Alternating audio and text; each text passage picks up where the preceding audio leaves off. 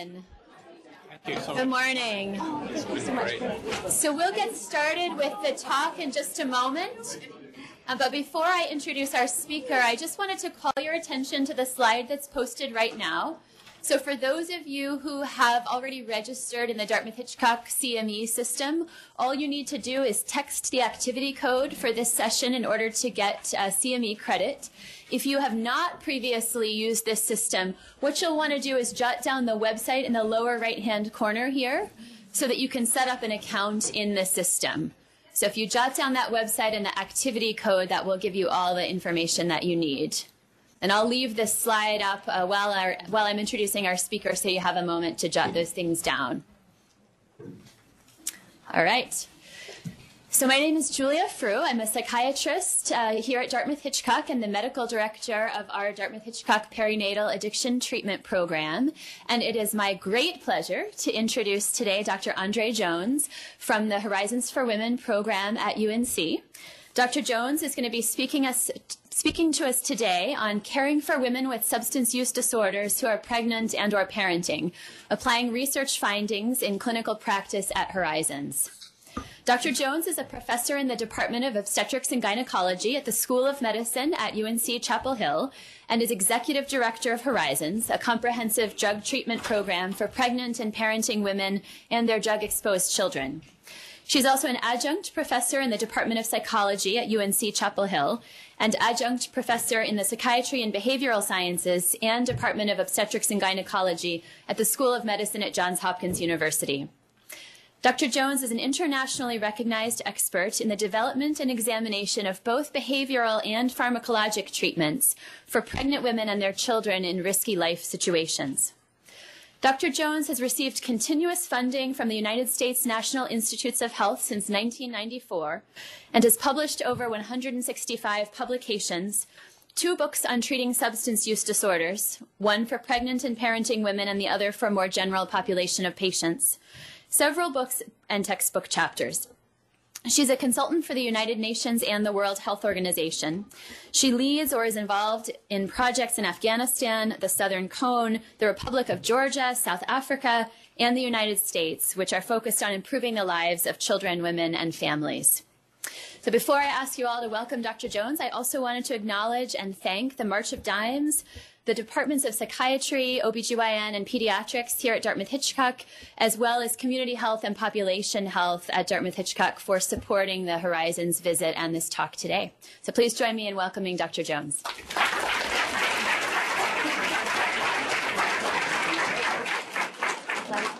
Thank you so much for such an amazing, very warm welcome. I am so excited to be at Dartmouth-Hitchcock, and I want to thank the Department of OBGYN and the Department of Psychiatry. I want to thank our pediatric collaborators, our neonatology collaborators, our population health collaborators, and I'm sure I'm missing people, so please forgive me, but it is just truly an amazing experience to be here and to see the momentum and the enthusiasm that is really building to help care for this really special population of women and children.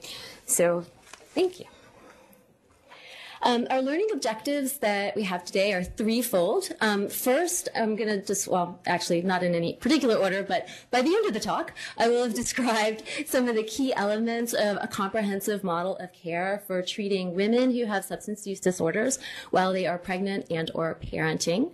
We'll talk about some ways to apply trauma-informed care elements when working with this population, and also we'll compare and contrast 2 medications, methadone and buprenorphine, for the risks and benefits for mother, fetus, and baby when these medications are given during pregnancy to treat opioid use disorders.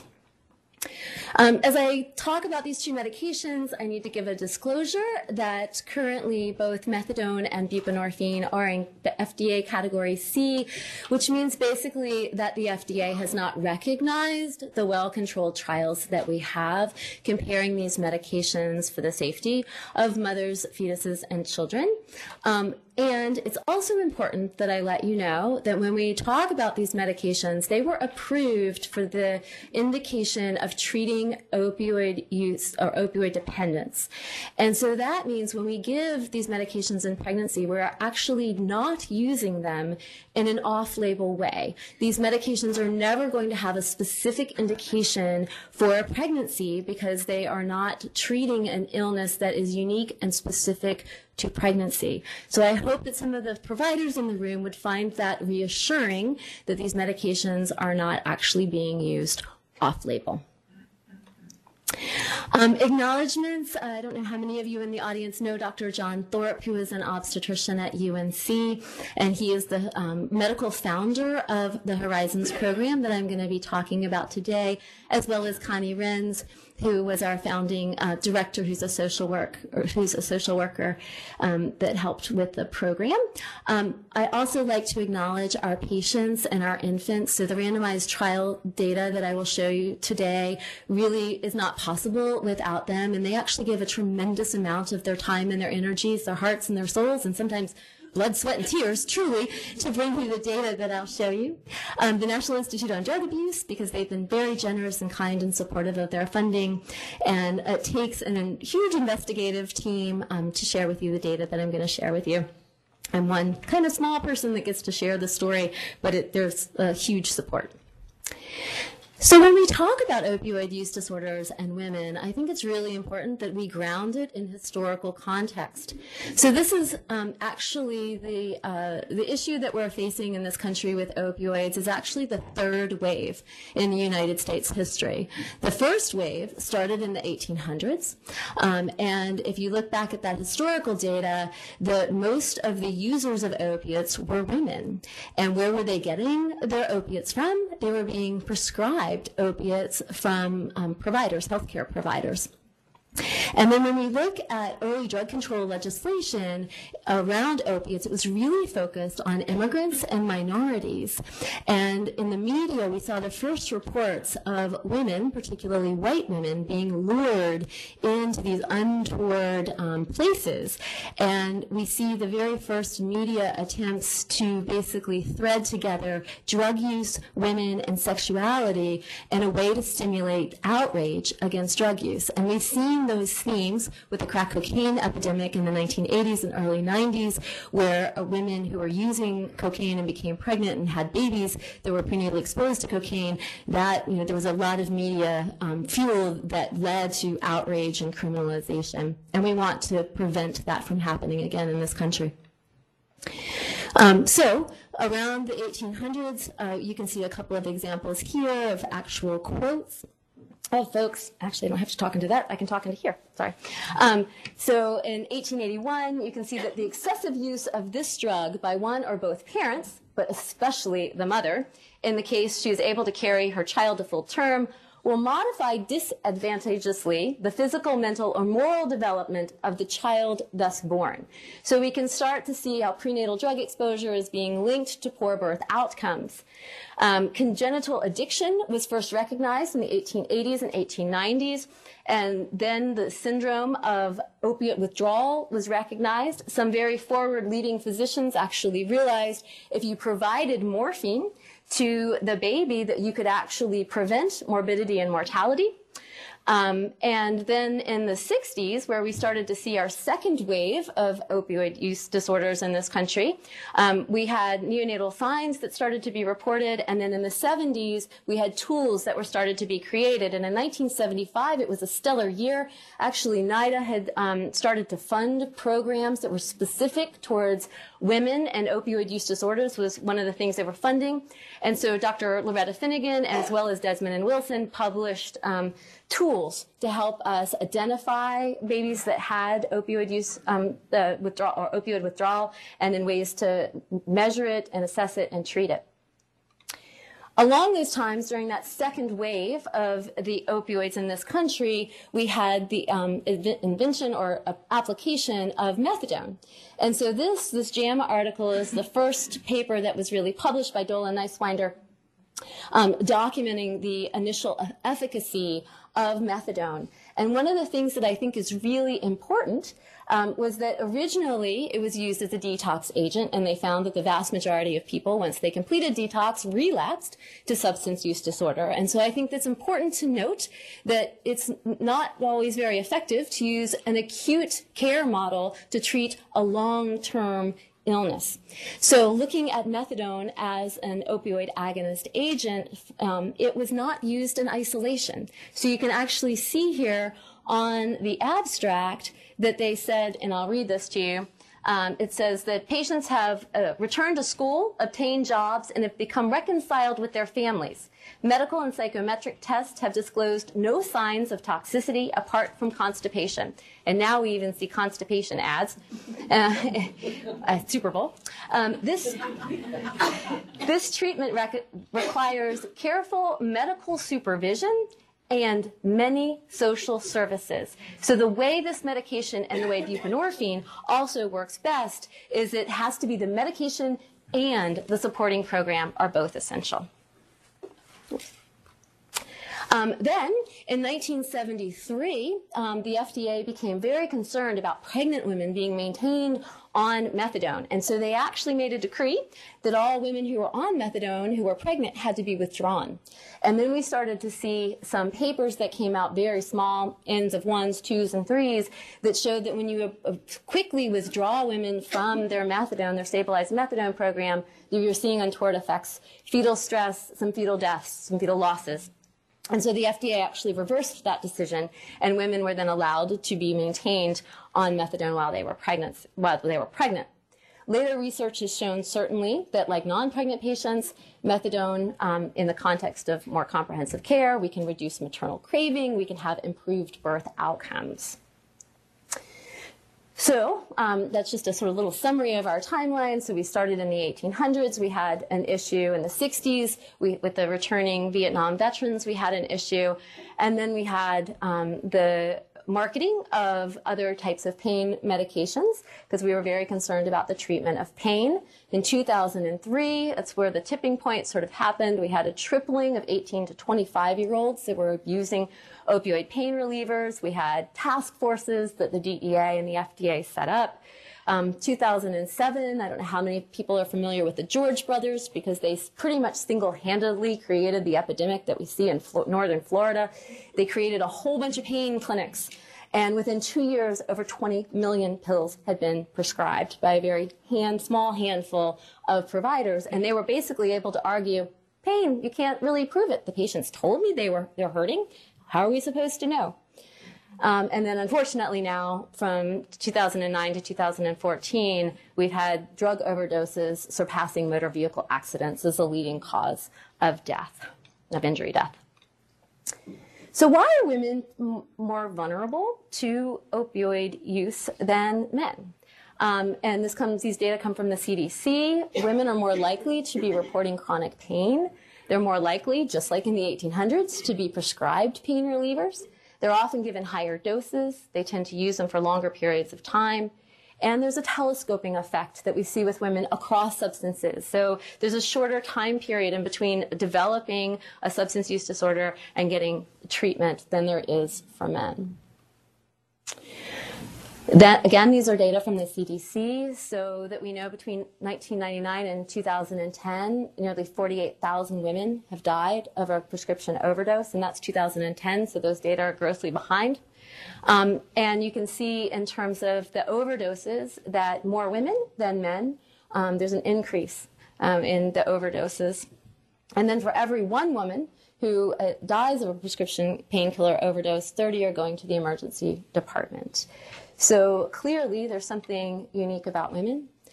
These are data from New Hampshire, and we can see the graph the states that you see there is a regional variation in the rates of prescription opioid dispensing during pregnancy of your Medicaid data, and you can see that New Hampshire is of the 5 highest prescribing states. New Hampshire is number 3 with 34% of the Medicaid women who are pregnant receiving an opiate prescription.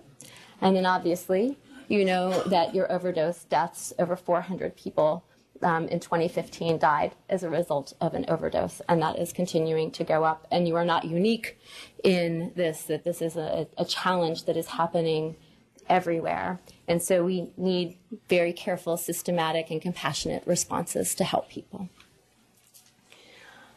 I think that addiction is a pediatric illness. If you look at people who have come in to treatment, and the women that come to the Horizons program are no exception, our average onset of age for drug use is 15 years of age. These are looking at national data. You can see that 10% of people coming into treatment started using when they are 11 years old or younger. And imagine what we could do if we really started getting into our elementary schools to start to really have prevention, not just as a one shot you're done, but if you think of prevention like we think of sunscreen, every time you go out the door and you're going to be in the sun, you're going to put it on, right? Every time you get in the car, you wear your seatbelt. We need to think of drug prevention in that way so that we can start to move the needle and not have this be such a pediatric illness. So we know across the drug treatment literature that the context in which we live often creates a vulnerability for women. So not that women are uniquely vulnerable in some genetic way, but that often it's our context that creates vulnerability for women. And so looking across the literature, we know that women tend to have more psychiatric comorbidity when they walk in the treatment doors. They tend to have more medical complications and more employment problems compared to men. And we know that while the onset of regular drug use, we can't find gender differences with that. We know that there is this telescoping effect that can happen with women who are using opiates and cannabis and alcohol, that they end up entering treatment sooner after their onset. And I think in part it's because women have a harder time hiding their illness because of the nature of the way we live our lives with relations. We have family members, and lots of people looking at us, and lots of social obligations, so it's harder for us to hide. We also know that it's very rare to see a woman that walks into the treatment program that is using only one substance. The vast majority of our women are polysubstance users, especially if you consider tobacco smoking or cigarette use. So I think that there are important differences when we think about treatment to think about women, and there are differences in how they initiate drug use. If you talk to women that come into our program, the vast majority will tell you that they started using with someone like a romantic partner that they had. Whereas if you talk to men, a lot of times it's a peer relationship that brought them into the initiation of drug use. How women obtain their drugs tends to be different than men. It's very much of a man's world in the world of drug selling. And so often she has to use what she has, which is her body, to get the drugs. Where she uses drugs can be very different from men. Many of the women that come into Horizons will talk about doing everything they can to do it secretly, to do it alone, to do it in the bathroom, to do it behind closed doors so that their children don't see, so that other people in their lives don't see. How she enters treatment, there are a tremendous number of barriers for women. Mixed gender programs can be really difficult for women if they have to sit in a group room where their abuser is sitting there. Women tend to talk less in mixed gendered settings. Women often enter through child protective service involvement, whereas men might enter more through a healthcare or general healthcare setting. And how she recovers from drug use can also differ from how men do. We have a local treatment program called TROSA that is in our community, and TROSA kind of takes the model of you want to take things away from people. And that might work well for men that have cars, that have jobs, that have families. For our women that walk through our doors, they've lost everything. There's nothing else you can take away from them. They've already lost their dignity. They have a tremendous amount of shame and guilt. They've already lost their children. They've lost every relationship that they've valued. And so we have to use the model of building them up and looking from a strength-based approach. And that's what we found to be very effective. So what are the different barriers for women? I categorize them in systemic, structural, and then social, cultural, and personal. In terms of systemic, what are the three things that are least likely to be funded in our society? Women, children, and mental health. That was said in the room previously, right? So just the sheer dollars towards women's treatment. In the state of Tennessee, they were the first state and the only state to pass a law that specifically criminalized drug use during pregnancy. Luckily, that law has sunsetted. So that law was passed, but they didn't increase any access to treatment, not one additional treatment bed was created. Where are women supposed to go? A lot of times there aren't even the doors or the beds that could be opened right now for them if they want treatment. Structural, there are policies and practices that make it really difficult for women to access substance use treatment. For example, women, we just heard from our New Hampshire program that women have on average 2.4 children. So if you were to go into a residential treatment facility, if there is one available, a lot of times it's a women only, or it's a mixed gender treatment facility. So you have to make the gut-wrenching decision of, do you take your child or do you get well? So we really need policies that help address women and children together and understand women in their context. And then there are the social, the cultural, and the personal issues that we have a lot of data on, particularly very beautiful qualitative data that talk about some family members or the way the structures of the lives of the women in which they live these lives, it's really hard for them to get well because a lot of times their partners don't want them to get well, their families don't want them to get well because they want that woman controlled in this environment in which they live.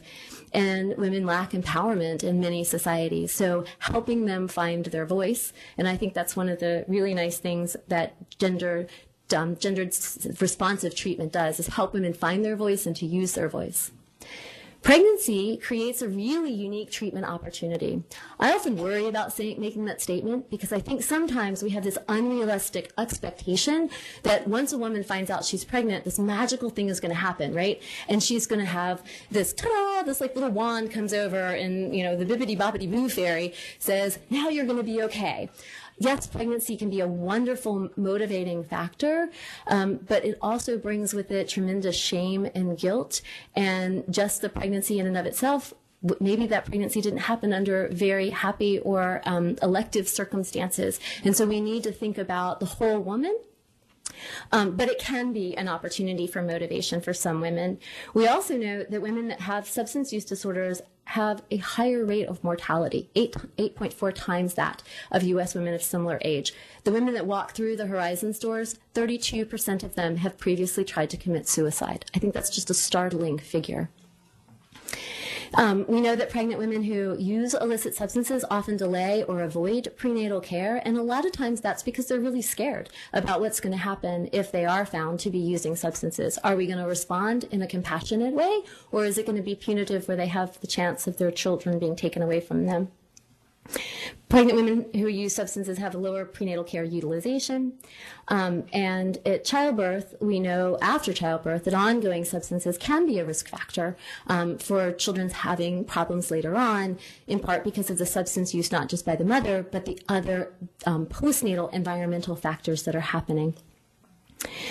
And finally, we know that maternal well-being is a very key determinant of health for the next generation. And given that we're at Dartmouth Hitchcock, where that's part of your mission, I think it's particularly appropriate to think about how we have the opportunity to impact not just the present generation, but future generations to come.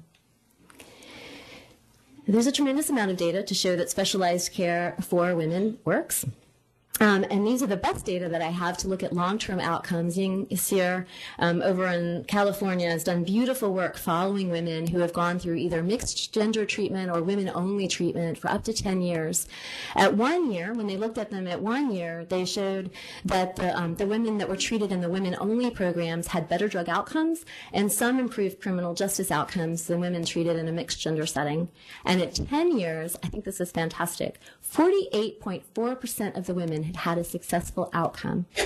And while there wasn't a statistically significant difference between the women only and the mixed gender, women who were treated in the women-only program, we know that 63.6% had not used drugs, 91.5% had not engaged in criminal activity, and 93% were still alive. So there's a lot to be said for treatment in general and specifically women-centered care. So what are the elements of effective women's treatment? We need to not treat this as an acute care condition because it is a long-term illness. So we need an adequate treatment period. Giving a woman who's had on average 10 years of a substance use disorder, giving her 10 days of detox and very limited aftercare is not going to be a solution for this issue. We need to do more to have long-term recovery management. It would be like taking a tree that's in a very unhealthy, diseased soil, picking it up, planting it for 7 days in healthy, wonderfully rich soil, and then digging it up, returning it back, and wondering why the tree died, right? We have to change the composition of the soil and the community around that tree for a long period of time.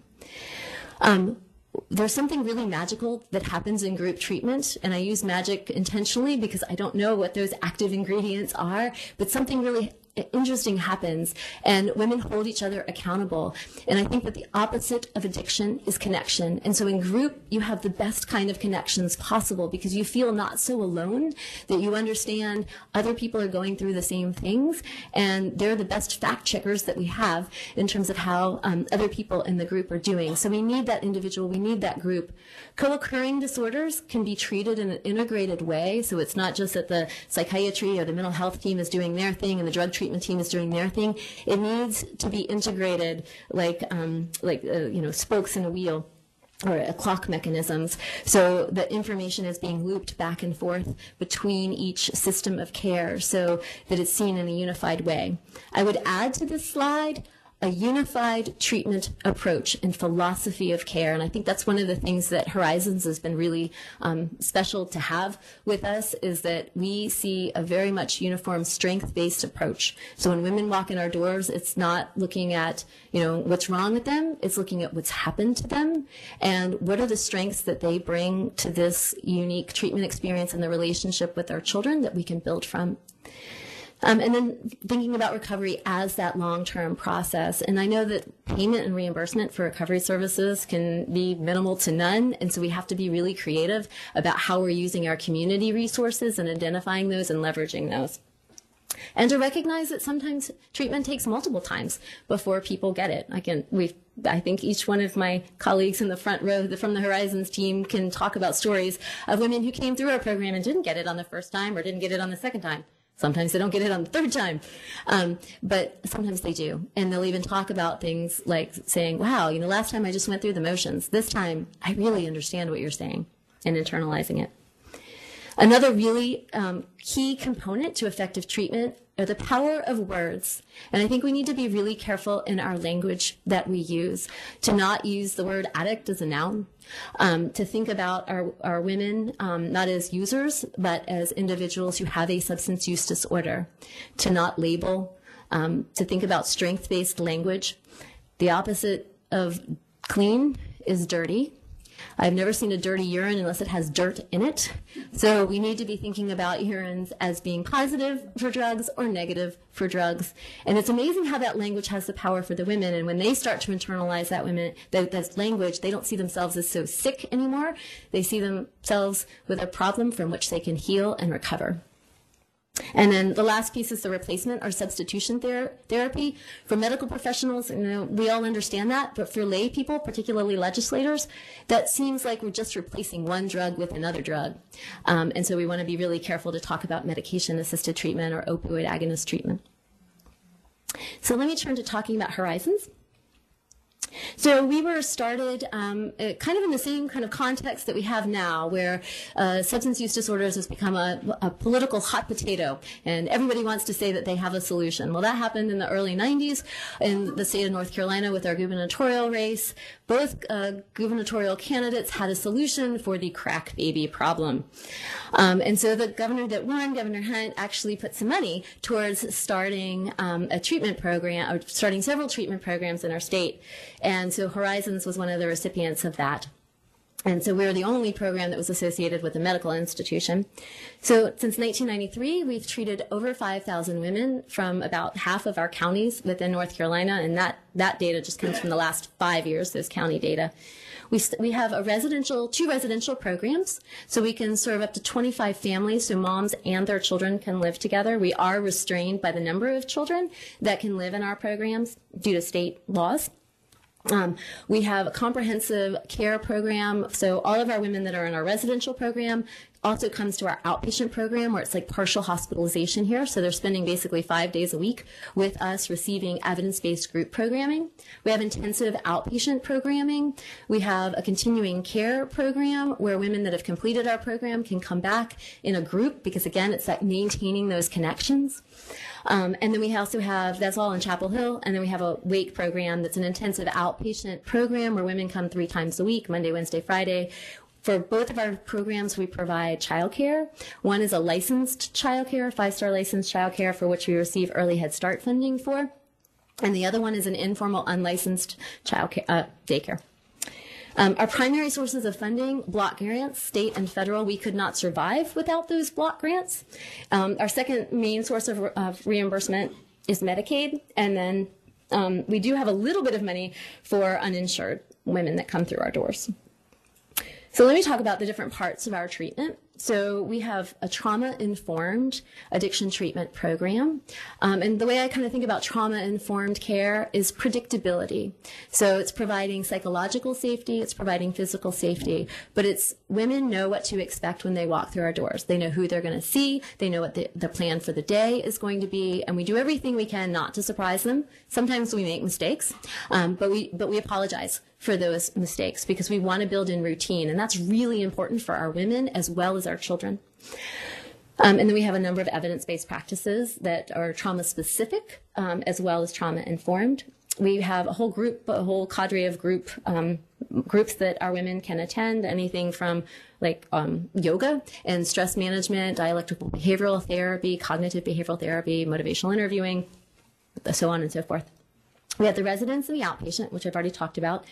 For some women, the whole dose of treatment might actually happen at the prenatal care clinic. So we have women that come in that are pregnant. Suboxone might be a part of their care. They're going to see Elizabeth Johnson in the front row. They might see John Thorpe. And they're going to see a licensed therapist and a peer support specialist so that they're getting a dose of behavioral therapy as well as their medical care. And the peer support specialist maintains contact with them when they're not coming in for their every other week prenatal care visit. We have psychiatry. We have 2 part-time psychiatrists that come on Monday and Thursday that can see our women. They also have the ability to see our children. And then we have an employment and an education component to our program. So we have groups as well as individual work on helping women write resumes. How do you talk about your long criminal history when you go to apply for a job? How do you maintain a job? Because those skills are different from getting a job.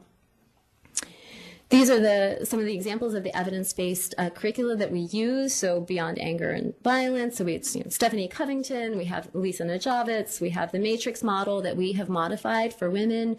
Nurturing Parenting Program, which I think is being implemented here. Cognitive behavioral therapy. Contingency management. One of the things that we do to help women get a full dose of treatment in their groups is we have a donation store. And so women that come through that have signed off and have gotten a full dose of their treatment day, the next day they come in, they can get something from the donation store, get a gift card. It's a drawing. And because we want to reinforce them. Coming to treatment is actually a really hard thing to do, and it's really scary. And so we want to make it as a positive experience as possible. And our pilot data actually showed we were able to increase full day billing by 33%. So it's economically advantageous for us as well as helpful for our women to get better treatment. So the WHO guidelines that were published in 2014 were the first world guidelines to ever talk about how to identify, assess, and treat women who have substance use disorders during pregnancy. And they were the first guidelines to ever say that we could use methadone or buprenorphine for the treatment of opioid-dependent women during pregnancy. They cautioned against the medication-assisted withdrawal because it is an acute care approach to a long-term chronic illness. And the biggest concern that we have actually is relapse to substance use. We know that it's possible that you can withdraw women from medication. The most recent data that we have says you can do it across any trimester, and it seems to be relatively safe. The larger question is, why would you want to do it? And understanding those motivations. I think that it can be used for some minority of women, but it should not be the mainstay of your treatment approach. And of course, one of the biggest concerns with using medications such as methadone or buprenorphine is the emergence of a neonatal abstinence syndrome or neonatal opioid withdrawal. And so for those of you that might not be familiar with it, although I would expect most of you are, the definition of a neonatal abstinence syndrome is a constellation of signs and symptoms that include central nervous system alterations, autonomic system alterations, gastrointestinal distress, and respiratory distress. It's important to recognize that neonatal abstinence syndrome is not fetal alcohol syndrome. So NAS is also a treatable condition. If we can identify it and we can assess it, we have good tools to measure it and to treat it. And I think that Dartmouth-Hitchcock's done a fantastic job looking at a more comprehensive dyadic approach and using more non-pharmacological approaches rather than relying on medication as the only way to intervene. So the data that we have right now shows that having an NAS in and of itself, or being treated for an NAS in and of itself, does not appear to have long-term effects. And we also know that the interaction between babies that have neonatal abstinence syndrome and mom or the caregiver can create different dynamics. So the caregiver has an impact, the baby has an impact, and then together create the space. So that can pose some concerns about long-term risks, but the actual NAS or the NAS treatment does not seem to have effects. These were data from our randomized controlled trial. There was a multi-site international study where we randomly assigned women during pregnancy of all 3 trimesters to receive either methadone or buprenorphine, and in this case it's buprenorphine alone, not buprenorphine and naloxone. And they were blinded, so every day women had to come in to receive their medication. So that means there were no take-homes in this. The FDA and the DEA wouldn't let us do that. So women had to come in every single day, and in some cases that was like 10 months if they went through their pregnancy and postpartum. What we found in our primary outcome measures, we have 5 there, there was not a difference under double-blind conditions. So mom didn't know what she was taking, and the nurses and the doctors didn't know what she was taking. Only the pharmacists didn't see the patients knew what the woman was taking. We didn't have the proportions of babies that needed to be treated for neonatal abstinence syndrome was not different between methadone and buprenorphine. What was different was the amount of medication that it required to treat neonatal abstinence syndrome, and that was 89% less for babies that were prenatally exposed to buprenorphine compared to methadone. Our buprenorphine-exposed babies ended up spending 43% less time in the hospital than our methadone-exposed babies, and 58% less time being medicated for neonatal abstinence syndrome. Our other outcome measures, the other maternal outcome measures that we had, birth weight, length of gestation, all of those things were not different between the 2 groups. So what that told us, these were the first data to really support in a rigorous way the efficacy of methadone, as well as the efficacy of buprenorphine. So that gave us 2 medications that we could use in a relatively safe way during pregnancy. But the big thing, of course, is that Subutex has abuse potential. So does the combination product of buprenorphine plus naloxone. And so we were really interested to know what would happen if we used the combination product. And I'll get to that in just a minute. We had those lovely randomized controlled trial data so they can be criticized because it was an efficacy study.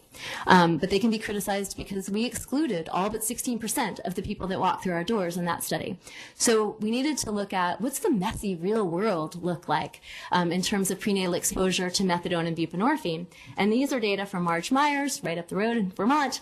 And what she was able to show in a retrospective review basically was that I do have a little pointer here. Was that she actually got more robust effects than we did in the mother trial under rigorous conditions. So she actually saw, in terms of the estimated gestational age at delivery. Oh, this isn't really okay. Anyway, I'm not going to try and use that pointer.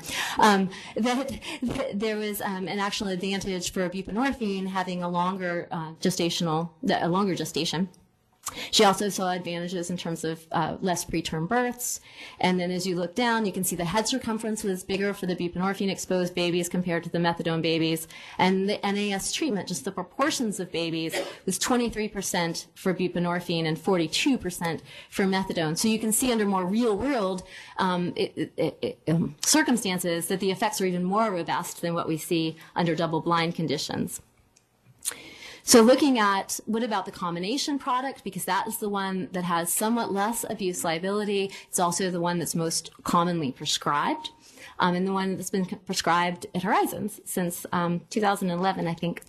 And there have been seven published studies that we used in 2012, that was published in 2013 to report about what those effects might be. And so we compared those little bit of data to methadone maintenance versus buprenorphine alone versus medication-assisted withdrawal.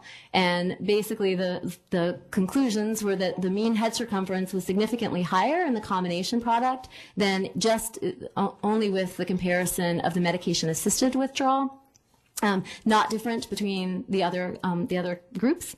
In terms of birth length for the combination product neonates, that was a little bit shorter on average compared with the buprenorphine alone, but it was still, all groups were still within the normal range of the WHO standards of child growth.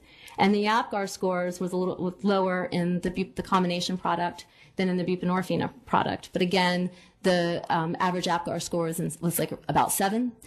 So that was still considered normal. So taken together, it really looks like the combination product isn't showing any more deleterious effects than other types of options that we have for intervention. These are data from Horizons that were published with Sam Wigan, who's an MFM, who was a fellow at the time. So these are 31 babies that were prenatally exposed to the combination of buprenorphine plus naloxone compared to matched methadone control comparison group. And what we saw was that the proportions of babies that were treated for neonatal abstinence syndrome was about half with the buprenorphine naloxone compared to the methadone.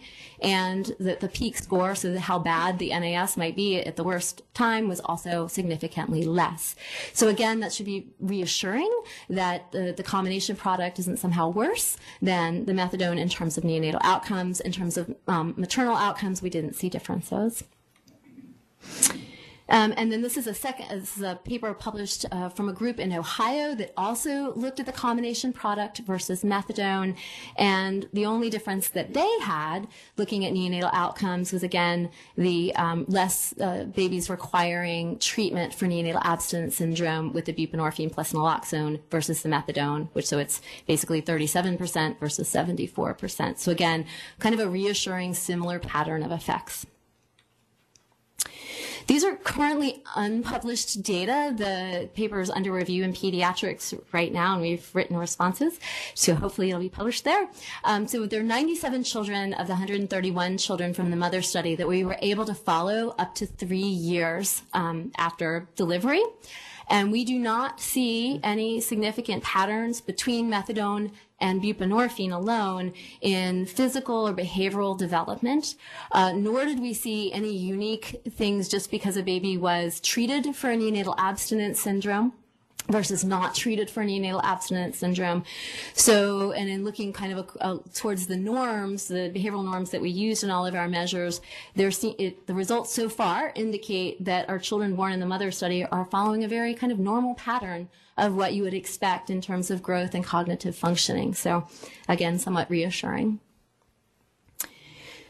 So that's what talked about the mom and the babies. What do we do for children at Horizons? We provide childcare both in a licensed way and an unlicensed way. We provide psychiatry, and then we provide early intervention services. For the dyad together, we provide parenting education in both a group format as well as an individual format. We have a fantastic maternal child therapist and a part-time maternal child therapist who actually will go into our women's residences like home visits and work with them on feeding routines, on sleeping routines, on discipline routines, so that we can help provide structure for moms as well as the children and the dyad together.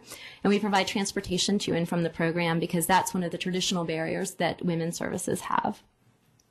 So that's a picture of Yvette, or Miss Yvette. You'll hear lots of patients talk about her. We call her the baby whisperer.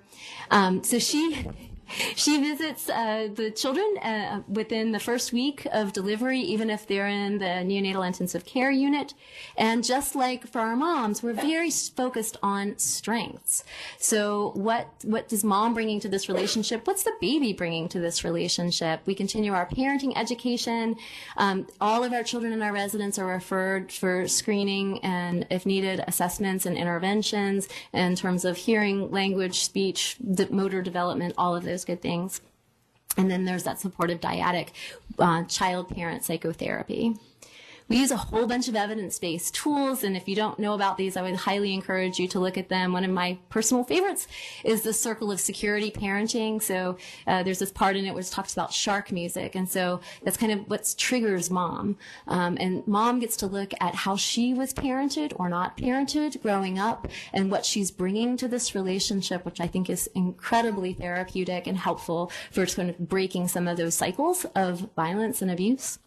And then we use nurturing parenting, hug your baby, and child-parent psychotherapy. So just to kind of summarize what we provide for the children, and we really work a lot, and I can't say enough good things about Carl Seashore, who's the pediatrician with whom we work at UNC. He's done a lot for really kind of taking the Dartmouth model and getting more rooming in for moms. We encourage breastfeeding for the moms who are stabilized in their treatment. So we provide treatment for mom, for infant, and the dyad together in a very attachment-based, strength-based way. So to summarize our model, because I've kind of shown you pieces of it, we provide medication-assisted treatment. About 60% of our women receive a Suboxone because they have a primary diagnosis of an opioid use disorder that's severe. And we do this in a very trauma-informed way across all of our intervention services. And I think, again, what's really important for us is this unified philosophy of treatment that is underpinned by theories such as the social learning theory by Julian Rotter and relationship theories and empowerment theories. So it's not just enough to provide treatment. We have to think about that continuum of care and what's going to help keep our women and our children and our dyads healthy and having good well-being. And so we've internalized the 8 dimensions of wellness for our women. So we work a lot on emotional wellness, on what they need in the environment to help them be the most fulfilling, to fulfill their human potential. We help them with financial stability and economic independence. And that's an ongoing struggle for our women. What it inspires them intellectually, what helps give them reasons to get up in the morning that are higher purposes beyond seeking drugs. What do we need to do to care for their ongoing physical needs? And what are their physical strengths that they bring? What are the social and the spiritual aspects that they find human fulfillment in? And working across those, we have a great relationship with the recovery communities of North Carolina and have leveraged those resources to continue to strengthen and build the long-term recovery aspects of our families' lives. So who do we serve? I've talked a lot about what we do. Who are they? Last year, we treated 220 women. They have an average age of 29 years, and that spans anywhere from 18 to about 65. We have 100% Medicaid or uninsured women. What I find really interesting is that the vast majority of our women actually have a high school education. This is kind of unique when you look across the other demographics of other programs across the country. 54% of our women are pregnant, and 84% have at least one child under 18. Half of them, about a little over half, have child protective service involvement when they walk in our doors. Primary substance of misuse is opiates, 61% last year, 20% crack or cocaine, 9% alcohol, and only 87% of our women are smokers. It used to be higher, and I'm not quite sure what's going on with that, but I'm happy that that's happening. Maybe we continue that trend.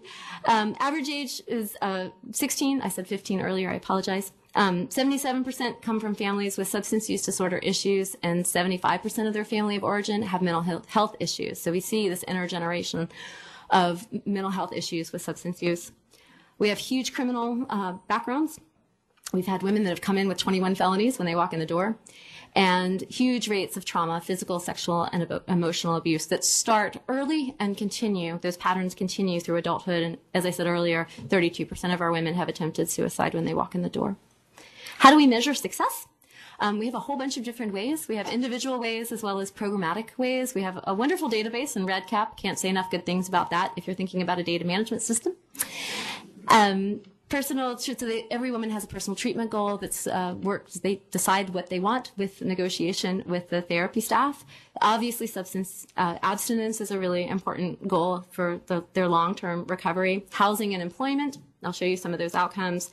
CPS status is a big, huge one for us too. I'll show you that outcome. Birth outcomes, as well as parenting knowledge. Our women, we are able to move the needle to show that our parents are actually gaining positive parenting skills, coping skills, reducing their stress, and so they know what to do when they get stressed. Client satisfaction, we routinely have incredibly high rates of client satisfaction, and then child outcomes are things that we're continuing to look at. So here are some of our outcomes that we have. So last year, I think we had about 50 babies that were born in our program. Only 5% of them were born at premature and of low birth weight. And if you compare that to an untreated comparison group that was published data, you can see that obviously we're doing much better than no treatment at all. So that's good. But the other really exciting thing is that we're better than the North Carolina normative general population, which I think is pretty incredible when you think of the myriad of risk factors that our women walk in the door with. And that just speaks to their power of recovery and treatment, as well as the care that our team has given them. So in terms of graduate family outcomes for our residents, 77% of our women last year left our residents completing treatment with a job. Now that job is mostly in the service industry, working at Walmart or Rose's or the Waffle House or fast food, but they have a job, they're getting a paycheck, and they are so excited about it. And 95% of our women had either maintained or improved child protective status cases. The last 2 previous years, 100% of our women had positive CPS outcomes, meaning cases are closed, families are reunited. In terms of the cost savings, we're about a $3.5 million program, so we are not cheap. We have a pretty hefty price tag. But if you look at costs that can be avoided by coming into our program in terms of not having to put babies in the neonatal intensive care unit, not having to have foster care involvement, which is like $26,000 per child per year with in the state of North Carolina, not having to incarcerate women, because remember, so many of them had legal histories, and that I think is $31,000 a year in North Carolina. Looking at avoidance of emergency room department, looking at other types of medical services that they don't need because they are much healthier, we can actually save the state a little over $3 million. So I think that that is really important when we're looking at sustainability. And then we've had lots of interest in Horizons from many different places from around the world. All these little places that have H's are places that represent people coming to us to learn more about what we're doing. And the beautiful thing is they steal what we have and we freely give it away. They don't steal it. And they adapt it because it can't just be plop. It's like you can't just take one program and put it someplace else. It has to be changed by the community and empowered by the community, and the community needs to make it its own. That's the only way it'll ever be sustainable. I think these data are really scary. So it's the data that we have, and it's only up to 2011, but treatment for women is actually decreasing rather than increasing in this incredible time of need. So if you look at the first bullet between 2002 to 2009, we saw a slight decrease in the facilities surveyed by SAMHSA that often offer women-centered services. Mishka Turpin published a paper as of 2011, only 32% of all drug treatment facilities offered specialized treatment for adult women. So we need to change that. That has to change. And hopefully with the federal legislation that's happening, maybe we'll be able to really move the needle and start to reverse this incredibly concerning trend. So what can you do? Every single person in this room can do something. First, you can recognize and include the myriad of issues that are facing women. So it's not just a woman with a substance use disorder. It's a woman that has a family, that has a life that's often very complex and complicated. And so to recognize that and contextualize that, especially if you're a researcher, it's not just a simple linear effect of a woman uses drugs and then there's a bad birth outcome. It's much, much, much more complex than that. We need to challenge common assumptions. The substances that we know the most about that are most harmful are actually our two legal substances. That's tobacco and alcohol. And we need to do a better job of recognizing that. And also recognize that there's a continuum of drug use. So there are women that do not have a substance use disorder problem. The women that we see it's really the end of the line for them, and they're the most severe of the severe in our state. But to recognize and remember that there is a continuum, and that urine tests are one important piece of our whole treatment continuum or our diagnosis continuum, but it is not a parenting test and it does not diagnose a substance use disorder. So they can be used, but it needs to be really carefully thought about how those tests are going to be used. On an individual level, you can help give strength-based support to the women. Anybody that encounters a woman in this room that has a substance use disorder, you have a chance to make her life better. When you talk to somebody, you're either making them bigger or you're making them smaller. And so think about that. Are you giving them compassion and helping them to have a better day? Or are you demeaning them and belittling them and making them feel bad for what they've done? Be careful in your language choice. So that was that language about the power of hurting or healing with our language. Think about pictures and visuals. If you give talks about this or you're talking to women about this, what do the pictures look like and what do they convey? Pictures say a lot more than words can say. Tell the stories of recovery and success. We have if we only look at sort of the end stage of this disease or people that are in active addiction, it looks incredibly hopeless, where there's so many millions of people. There was a survey done by Faces and Voices of Recovery. 10% of the American population is identified themselves as being in recovery. So there are recovery stories out there. We just need to find them and promote them.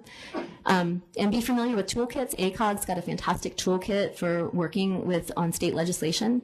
From the structural level, we need to assess appropriate identification, assessment, and treatment across the lifespan. So let's start with the pediatric population and move towards even old age. There are data to say that older women are now, there's a context that's creating vulnerability for them around opiates in particular.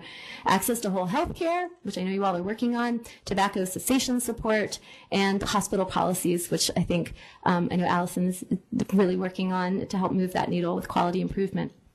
So to summarize, hopefully I've described some of the key elements of a comprehensive model, from residential to outpatient to trauma-informed care, transportation, child care, identifying trauma-informed care, being predictable, having a strength-based approach, and then we've compared the risks and benefits of both of the medications that we have available to us to use to treat opioid use dependence during pregnancy. And I will end with this quote: "There is no such thing as a baby. There's a baby and someone." And so the women that you touch, if you want to help the babies, the best way to do that is let's help empower the women. Thank you very much.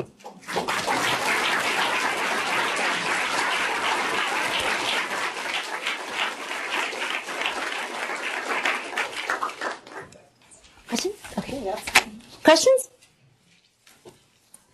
Oh, don't be shy. I know I'm standing between you and lunch. I'm sorry.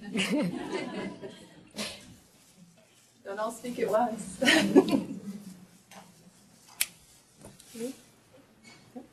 Okay. They're spellbound. Yeah. I think they all stayed awake. So thank you. So thank you so much, Dr. Jones. I just wanted to mention that for those who are able to stay from now until 1, we have the great privilege of having not only Dr. Jones, but also 3 members of her leadership team, Mark Strange, Senga Carroll, and Elizabeth Johnson, here, who will be happy to talk more about their program and answer questions. But we did put together a lunch for people who are able to stay, and that's with thanks to the generous support of March of Dimes for that. So I'm going to ask that we let the team go into the next room and sort of grab a plate for themselves, since we're going to make them talk during lunch, and then anybody who's able to stay can also head in there after them and get something to eat, and then we'll reconvene